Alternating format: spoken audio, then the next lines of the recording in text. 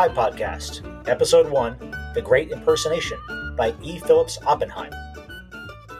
The Gutenberg Deep Dive Podcast is your monthly review of a best-selling novel from a century ago. I'm Mike, and with my co-host John, we're going to be exploring these gems from 100 years ago. As a reminder, this book and all of the books we discuss in this podcast are also available for free download from the Gutenberg Project. So John, what did you think of the book?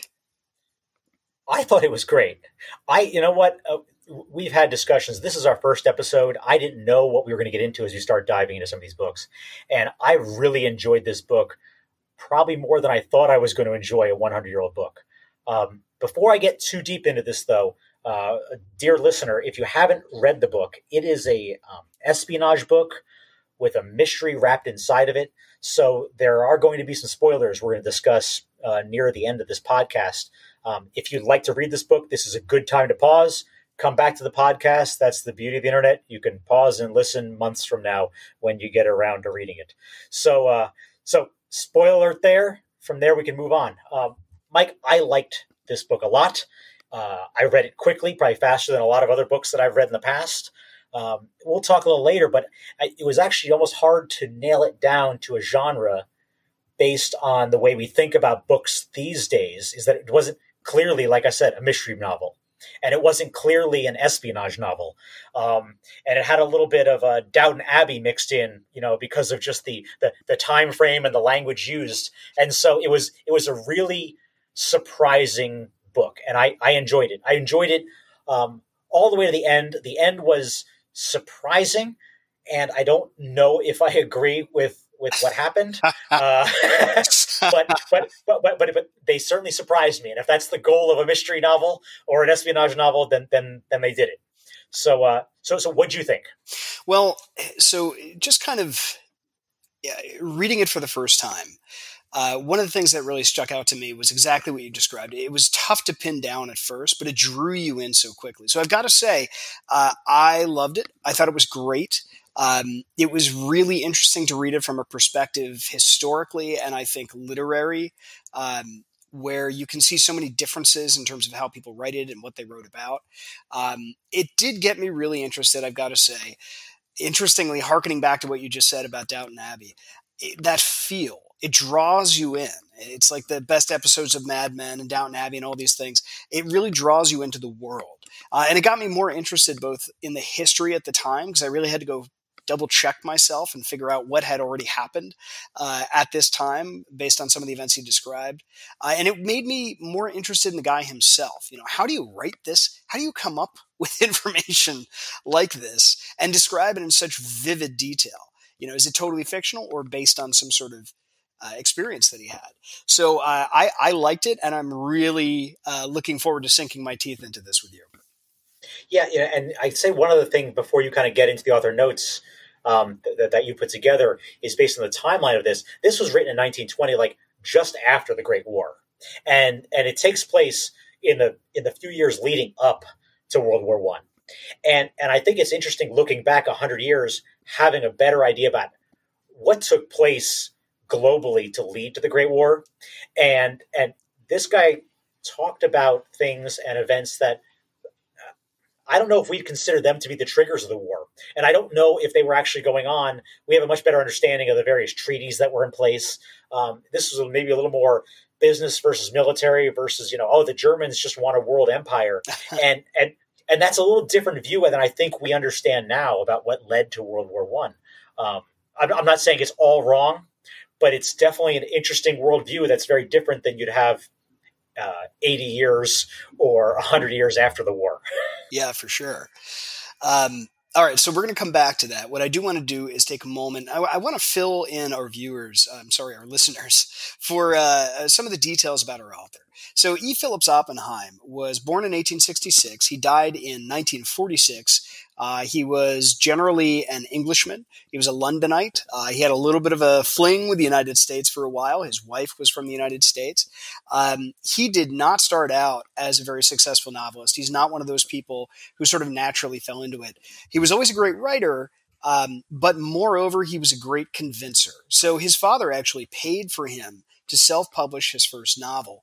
And as he got into his 20s, he found a sponsor who gave him a job in a leather factory that allowed him to write his book. So essentially the sponsor said, look, I'm going to give you this job, but don't worry too much about the leather, worry more about the book. This is a man who later on in his life appeared on the cover of Time magazine. He published more than 100 books, including 7 in 1 year alone. And he composed one in less than 3 weeks. I think this is really relevant to our discussion tonight because what he was writing about was extremely contemporary to the publishing of the novel. So it isn't like he wrote the novel and then a year and a half later, suddenly everything changed. He was writing it and publishing it in the same time frame that World War I was ending. Now, one of the great things about somebody like this is he reminds me a lot of a Michael Crichton, a Tom Clancy, like you and I discussed. More than 30 of his books were made into movies in the 20s and 30s, and dozens of plays were based on his books. So this is a guy who's a bestseller, but also highly regarded. Now, he was very London-centric, very English-centric, like I mentioned, but he had an American wife. One of the things I found most fascinating about him, John, to your point, he viewed the German and Prussian side of the war as the easiest villains to use. Now, I think a lot of times, even up to the current time, we think about things like the Nazis, or the communists. We think about these groups and we say, okay, these are our traditional villains. But this is a man who existed before that, generally. And he drew a lot of his experience from working in England's Ministry of Information as well. So we just round this out. As you mentioned, this took place right at the end of World War I, in the middle of the Russian Revolution. Teddy Roosevelt just died. Prohibition was taking place in the United States. This was a drastically different world than it had been 10 years prior, but it was also a drastically different world than it would be 10 years after.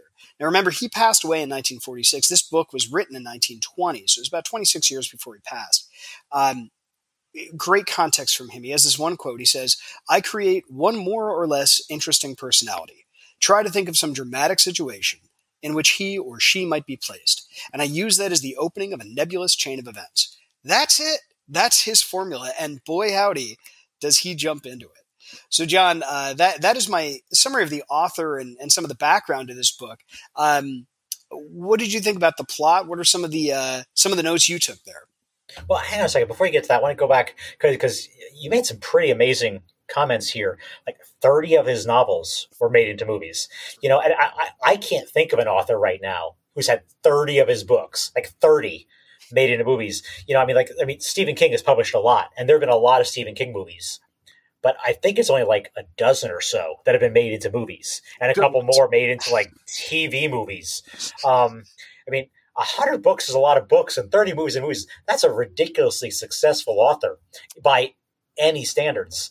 It's also interesting to think about how his father paid for his first novel to help publish. In my mind, I'm like, well, nowadays he'd be an ebook, right? He would just publish it on Amazon, And so that's pretty amazing. And I am not a literary guy. I'm an engineer by trade and training, but I've never heard of this guy. And he's been on Time magazine and published 100 novels and 30 movies, and that's what I love about this podcast. Is I think we're going to uncover things that I should know. People that I should know, books I should have read that I have not read. So that's great. Absolutely great. All right, let's jump into the plot. So people have been asking me, all right, so what are you doing? What's this? You're doing a podcast, John. What's this book about? And I tell them, 2 guys, an Englishman and a German, meet up in Africa, and they're doppelgangers. And the one's really down on his luck. The other one is apparently down on his luck for different reasons. The German is ordered to infiltrate the English aristocracy because he looks like this English aristocrat. He plans to kill him and take over his life. And apparently he does. So he arranges for the guy to be killed. And next thing you know, 3 months later, the Englishman, quote unquote, shows up back at his old house. And he arrives back. And he is rich because back then, go to Africa, buy some mines, get lucky, and come back wealthy. And that was kind of, a common theme or story from, colonizing back then, is that you could go off and make your fortune other side of the world. And so he does that. What he didn't know, what this German, I guess, didn't understand when he took over this Englishman's life, is that the Englishman left under rather dubious circumstances. Apparently, he was, That's well said. he shows up. Good news, I'm rich. And they're like, oh, welcome back. You're still suspected of murder. Oh, that hasn't been closed out? No, we never found the body. Oh, well, let's just hope that doesn't become a critical point. And so, I think it was a very interesting writing of kind of his first day back, because he shows up, he meets, first person you meet, of course, back then is your mortgage broker, as is standard. Sure, if you're English. Yeah, not your family, not your friends. You show up and you go to your mortgage broker, who apparently was sending your allowance to Africa. And and especially not your wife. No. Doesn't visit her for a couple of days. So he shows up, meets his mortgage broker, says, I'm rich, let's pay off the mortgage. And the mortgage broker says, that's great news, let's go to lunch. And, and while he's at lunch, who does this German bump into but his Hungarian lover, whose husband he killed? And it's happens like to me all the time. Talk about a small world. You had to meet a English guy in Africa and travel to his home country so you could happen to bump into your Hungarian princess lover. And so, he keeps bumping into people. And then later on, he also bumps into the Englishman's cousin, who I never understood this, Mike, and maybe you can fill me in. Were they just on a weird cousin flirtatious kind of relationship? Did they go a lot further than flirtatious, and they just use the word cousins in the way like, well, we're all rich and all sort of related? No. So you're kind of my cousin, but they're related. They used cousins in the way that it was used back in the 1920s, which is to say they definitely made out a little bit. They had one steamy night checking. That they allude to. Yeah. Yeah, because, clearly the Englishman before he left was rather a ladies' man, clearly a gambler, clearly an alcoholic, because they keep referring to, when he comes back, the Germans there, and they're like, I don't know if you're him. He used to just knock back the alcohol. And you don't knock back the alcohol. And so clearly he has a different life to live up to. So anyway, it's a crazy day, meets multiple lovers and his mortgage broker, finally heads back to his house with his mortgage broker, as one does. And when he gets back, his wife, I guess when the Englishman left England a decade earlier under suspicious circumstances, seeing him covered in blood drove his wife crazy. And she has just been locked in her room for 10 years with a maid, because that's how they treat the insane back then. So that's a little help you got back then is, well, maybe you should divorce her and move her into town, was advice that he received from multiple people. I feel like that's just the way divorce proceedings go now. We're just going to ship her off to the city and you can get on with your life. And so, but I guess she promised if he ever slept under the roof again, she'd kill him.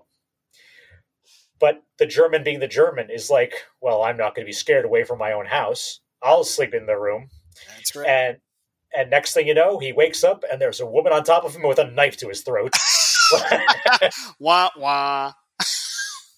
But she looks at him and says, you're not my husband, and decides that she's just going to kind of be nice to him. It's a very quick turn. But then she's crazy. And so you don't necessarily think too much about it. I don't know what you thought about that quick turn. But I guess she almost decided that he's not the same man who left. I'll put it that way. Yeah. And so she's willing to kind of see where things go for a couple of days. And so she backs off. But, then I guess, he then proceeds to go about, meets all the locals, really ingratiates him into society very quickly. There are a couple of big characters that he meets along the way. There's Mr. Seaman. I don't know if we ever got a first name for him, but he is a pretend German business partner of this German spy, who is always pushing for peace amongst the English and the Germans, while at the same time he's a high-ranking official who's trying to work this German into the high society to learn whatever they're going to learn from being in high society. And they're never very clear about what they're going to learn, other than it's good to have someone well-placed. And so Mr. Seaman comes over and the mortgage broker comes over and they all sleep over and they all have a good time and they all just kind of hang around the estate for a couple months. And so that's kind of how the book proceeds, is that he just continues to ingratiate himself. But over time, he fixes his relationship with his wife. I'll say his wife, whose name is Rosamund Dominy. He kind of keeps pushing off the crazy Hungarian princess, saying it wouldn't be appropriate because that kind of blows my cover to start just going out and sleeping over at some Hungarian princess's house. Makes it hard to be a German spy. So again, I've found that things proceed. Yeah. so things proceed. He does a good job. He's well sunk into society. You meet various characters who are either pro or anti-German. There's a whole society who believes Germany is building up a giant military to take over Europe, and that they're so sure the goal of Germany is to roll over Europe and just take it all over. And then there's another group of people, partially led by the German spy, Mr. Seaman, who says, no, the Germans want nothing more than money. Let's go capitalism. We're just big fans of English business, and we want your money, and you want our money, and so let's all just be friends and get rich together. And remember, this was right around World War I. Those discussions. So people believed that. This is 1913. 1913. And so it continues on right up until war breaks out, right? I mean, it's kind of sudden. Well, there it is. That's war. And then there's an ambassador who is pro-peace, and he hands off his memoirs to the main character, who I haven't said yet. His name is Everard Dominy. Everard Dominy. Excuse me. Everard Dominy. At least that's the name of the persona being used. And he hands off his manuscripts to him. We have another German spy who gets captured and disappears. And in the end, it turns out that the German spy wasn't the German spy, was actually the Englishman. Like, for the last 10 pages. Like, oh, got you all. Ha ha. I pretended to be the German spy, pretending to be myself. And I got all your information. I locked up all your spies. And we win. Ha ha ha. And I didn't know what to think about that because it certainly surprised me. I don't know if it surprised you, Mike. Yeah. But it surprised me. Oh, yeah. In some of the worst parts and all of I the could book, think, I think. And all I could think of was, no. He's actually the German who's pretending to be the Englishman, who was pretending to be the German, pretending to be the Englishman. And he just decided he likes England better because it's the only thing that made sense to me based on the whole story. That or the Englishman was just so good at pretending to be the stiff German spy.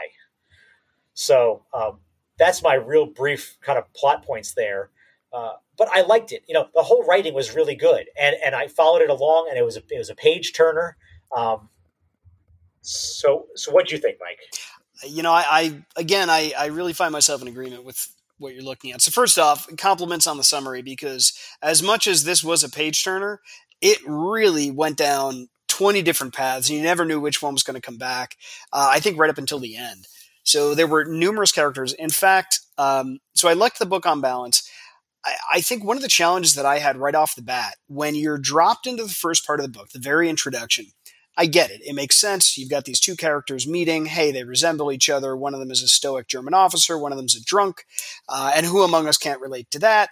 But then when you go into meeting with his mortgage broker, you are just thrown right into it. Now, in a way, I liked that. I think what it does is it sort of tickles the brain cells in a way that doesn't happen with a lot of modern fiction. I find that a lot of modern fiction tends to say, hey, here's the plot. Let me throw it in your face. This one, you had to play a little bit of catch up at first. And you do always have that very subtle question in the back of your head. Is there a twist here? I think we've been conditioned to a twist, but he really pulled it out, so I think it gave a lot of strength to it. As I mentioned to you before, one of the things I love most about this book is this author just knows how to craft a world in all the best ways. And you can tell that he's sort of tasting the world around him, and he's able to describe it in this just such a beautiful way that it makes you almost want to be there. And I'm just going to read this one quote that I absolutely loved. So here he is right at the start. He's this drunk guy. He's in Africa. He doesn't really know what's going on.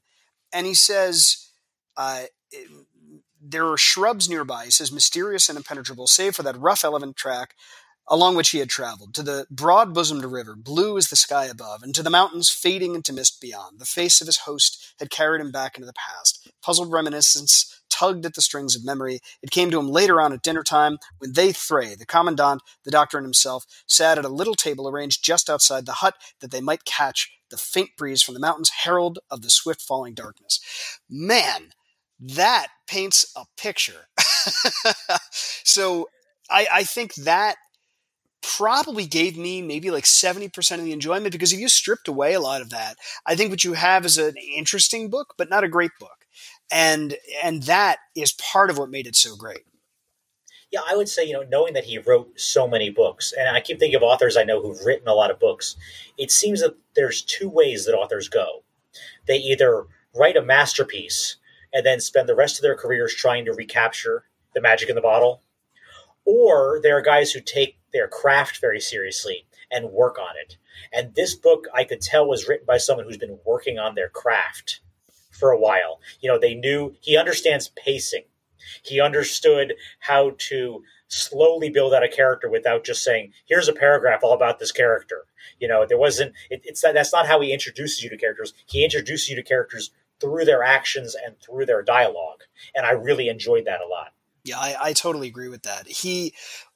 Something that I think he does very well, he does these scene pieces, right? So it's almost like mini acts in a play where you don't know if they're going to be relevant to the rest of the story. You have a feeling that they will, but a lot of the relevancy simply comes from the characterization. He gives characters time to breathe. Even characters like the crazy predator Austrian princess, who would otherwise be one-note characters, still comes across in some ways as, if not quite sympathetic, very passionate. And it's passionate in the way that people would have said that in the 1920s, not today. Today, passion is something we throw around. At the time, passion meant you were wholeheartedly into something and no one had better stand in your way. So he builds up those characters so well. He does the sets so well. And John, it's funny, when we think about bestsellers, we had a conversation in our spoiler alert as well for everybody. We have a little bonus information that's out there too that one day you may hear, where we talked about the difference between these formal languages in books that you and I have studied from history versus what a bestseller would read like. And something that I thought was so great is you go back and you read this and it reads like something totally different than anything I would have thought would have been written at the time, because it's a fascinating, energetic read full of vibrant characters. And I think the best comparison to somebody today, for instance, like you said, that builds on their craft, is somebody like a Stephen King, where he starts out, now that's doing everybody a disservice, but he starts out as somebody who was a really interesting idea man, who was able to pull together a lot, stunk at endings for a good long time. But as his craft went on, and he really tightened up his phrasing, and he really got the plotting down, and he really got the characterization, suddenly you've got a book that you simply can't put down. And he never stops. So I think by his own admission, he's always learning and trying to tighten it up. And I think you're right. So by the time this author wrote this book, this was, I don't know if it was like book 50 or book 60. Talk about practice. Boy, did he have it. Well, and there are a couple of things, because we'll talk about this. We might as well talk about it now. Is that I thought this was a very genre bending kind of book. Is that depending on the chapter I was in, I couldn't tell if I was in a murder mystery, or if I was in an espionage book, or a kind of romantic drama kind of book. And because of, I guess, my experience of reading mystery novels, is I started paying attention to details, wondering if they'd be important. And the author certainly put plenty in there. Like the first time that Everard goes and meets with the old doctor, and he comments on how, I see you've taken up, fishing again, your old habit. And the doctor says, actually, I never fished before now. I only do it because I'm old now. And you're like, that's going to be important. Let me take a note of that one, And so, but he puts those little notes in just to build up the character. He was doing it to to build up the characters. I was looking for clues because I'm so conditioned to look for clues in mystery novels. But actually, some of those things are the reasons that threw me, because I was sure, because of my reading, there are plenty of clues that he was clearly the German pretending to be the Englishman, and that he was just faking it. Instead of, no, he's actually the Englishman. He just didn't remember from 10 years ago when he was an alcoholic that the doctor didn't fish. Oh, okay. And so it was very interesting trying to figure out what genre book I was reading sometimes, in the same way that I couldn't figure out who he actually which love interest was actually a love interest sometimes. Because was he in love with the English wife or the Hungarian princess? Was he being protective of the English wife, and that's why he seemed to be very caring towards her? Or did he feel that was just the part he had to play? Whereas, was he pushing off the Hungarian princess because she would ruin the plans, or because he just didn't want to deal with her anymore? Looking back now, you could say, okay, well, he needed to both save his marriage and push off this false lover. But that's not what I picked up at all during the reading. So I think the author really covered over nicely. I can only see it looking back, and I couldn't see it looking forward. So speaking of themes, one of the things that really stands out to me, and again, this is a function of the time as we all understand it, but I think particularly in our society today, this would have to be addressed, is the theme of the extraordinary racism that was on display in this book. Now, I think one of the challenges of reading a book like this is, how do you separate almost the seductive quality of the writing, the fact that you're just drawn into this world, from the overt problems that were there, and not just the problems of the characters. This wasn't a characterization of racism. This was also a function of the actual racism of the time working its way in. So there was a quote here, similar to what I did before. Some sentences just stood out to me. So one gentleman says, "It isn't only my own account, Sir Everard," he said, "that I drink your hearty good health. I have your tenants, too, in my mind. They've had a rough time, some of them, and they've stood it like white men." Now, I've known a lot of white men. I am a white man. I don't know that I've always stood things well. And there was another part, too, where it was interesting because it was actually not just racist, but a little sexist. Here are they talking about all of these women that Everard apparently had romanced. And someone says to him, "Can you have learnt to care for anyone else?" She muttered. "There were no women in Africa. This is Rosamund Dominy, your reputed wife. They tell me she's beautiful." So basically what they're saying is, not only are there no people of repute in Africa, not only would you stand something like a white man and not like anybody else, but also there's not even any women over there. Now, I happen to know that's not true. I did a little research. It turns out about half of the people over in Africa are women. Really remarkable, yeah. And I'll say, dear listener, if you haven't read it, it's going to pop up right away, and it's clearly a reflection of the times. It's clearly a reflection of the characters in those times. It's likely an accurate reflection of what an English aristocrat and a German aristocrat who were taking full advantage of all the various natural resources Africa had to offer at the time would have thought about all the locals. It is just, it's clear and it's obvious. And looking back, it's clearly wrong. But at the same time, it is a reflection, I think, accurately of what people thought at the time. But I think, as you say, it's blatant, and it's across a lot of things, because it wasn't just racism against Africans.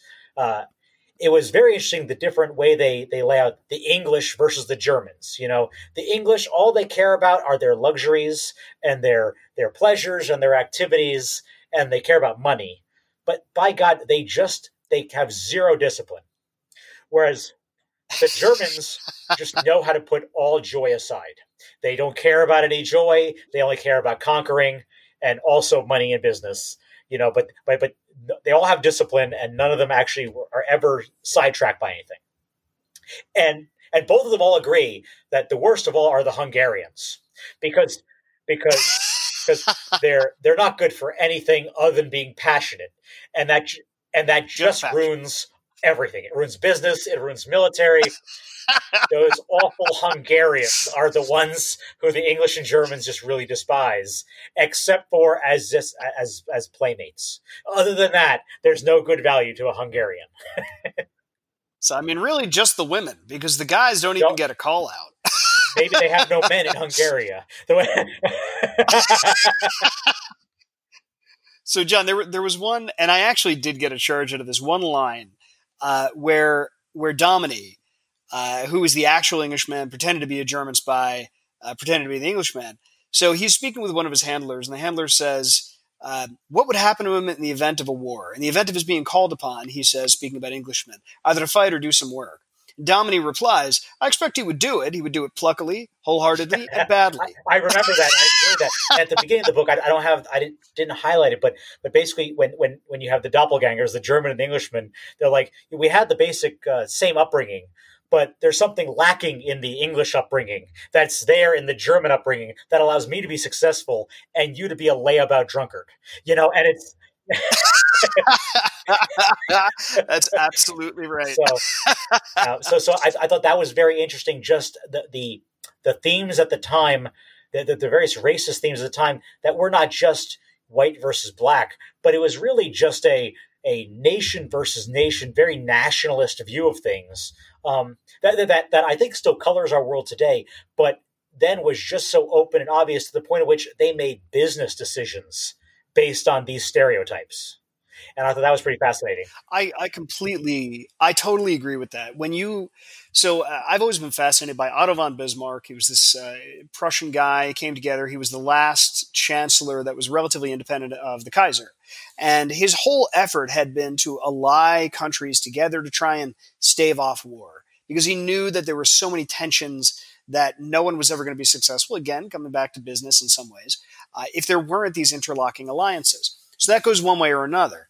It can go one way towards creating peace, but when you have these very strong agitators like the Kaiser, who is a character in this book, you have somebody who's going to tear down that system. And the only way you can tear down a system of those sort of alliances, again, this is relatively relevant to today, is to make such a national point of saying we are better than you. There's no question about that. And to prove our superiority, we must conquer. There can be no in between on that.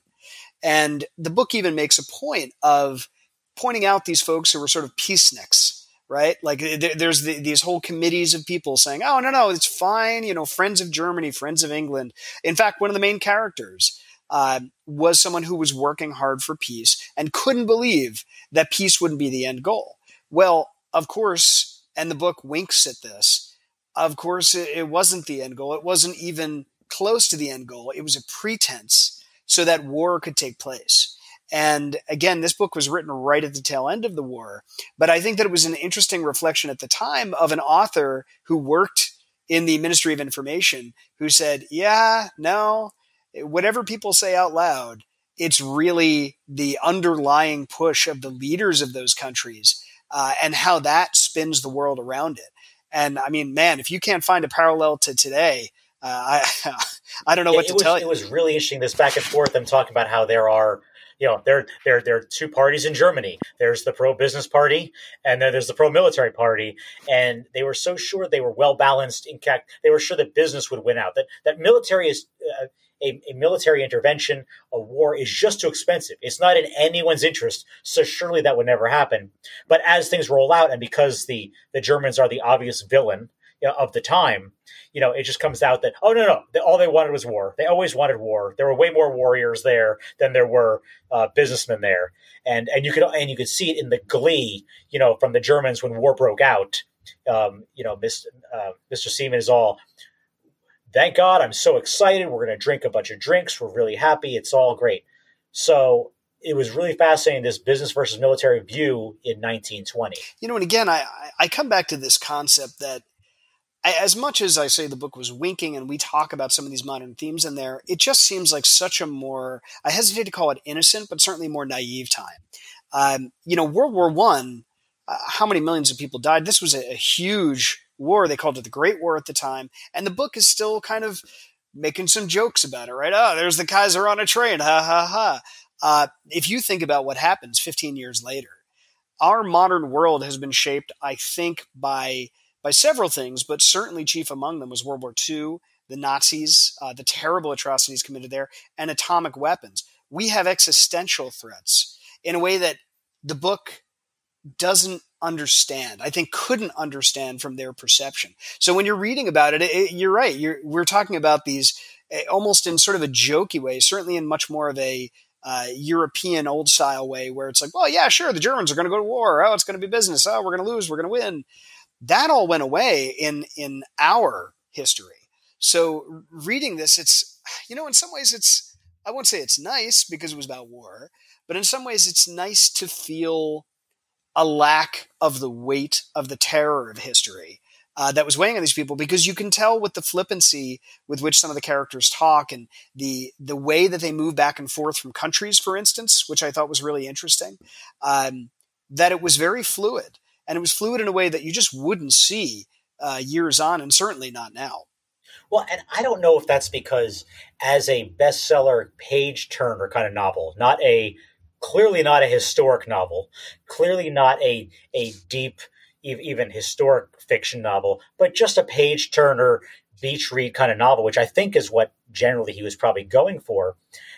Morge kind of wanted to simplify, what we know now was an extremely complex geopolitical web of treaties and alliances, and just what a mess that Europe was ready to go off. You're right. It was nice that it was simple. It's, look, the Germans, some of them want to get rich, some of them want to conquer us. So let's hope the businessmen win. Ha ha ha. And that was an easy way to look at it. Clearly, that's not accurate to the way things really worked out. But so maybe we call it the Indiana Jones. No, you know what? I think that's a great way to look at it. Is that it's so oversimplified that maybe you need to do that to make the book enjoyable. Maybe that's it, because otherwise it'd be 500 pages discussing geopolitical alliances. Okay, and that's an interesting thing, because when you talk about a page turner, and I'm curious as we get more into our project here, John, what comprises a page turner? What are the things that make it interesting? This one clearly is a very light touch. It jumps over the top of things. And I found that, fascinating but fun. I wonder if that's going to persist for us. I mean, are all bestsellers easy, light reads, or are there some really in-depth, meaty topics that are out there that are still things that everybody wanted to get? Yeah, I'll be curious. I tend to think that bestsellers are going to be ones that more people want to read, and people don't have a whole lot of time to read, and they want interesting, fun, short books with a dozen characters in them. That's my guess going forward. I will see as we move through this project if I'm right, but I think that's kind of, this one certainly hit on that theme. So, John, there's one more thing I did want to point out that we don't really touch on yet, but I learned so much about the names for alcohol. So I was reading through, and they kept referring to a bottle of hock, which to me sounds like phlegm, and they would say a bottle of hock with seltzer water. So I went and I looked this up, and it turns out that it's actually German wine.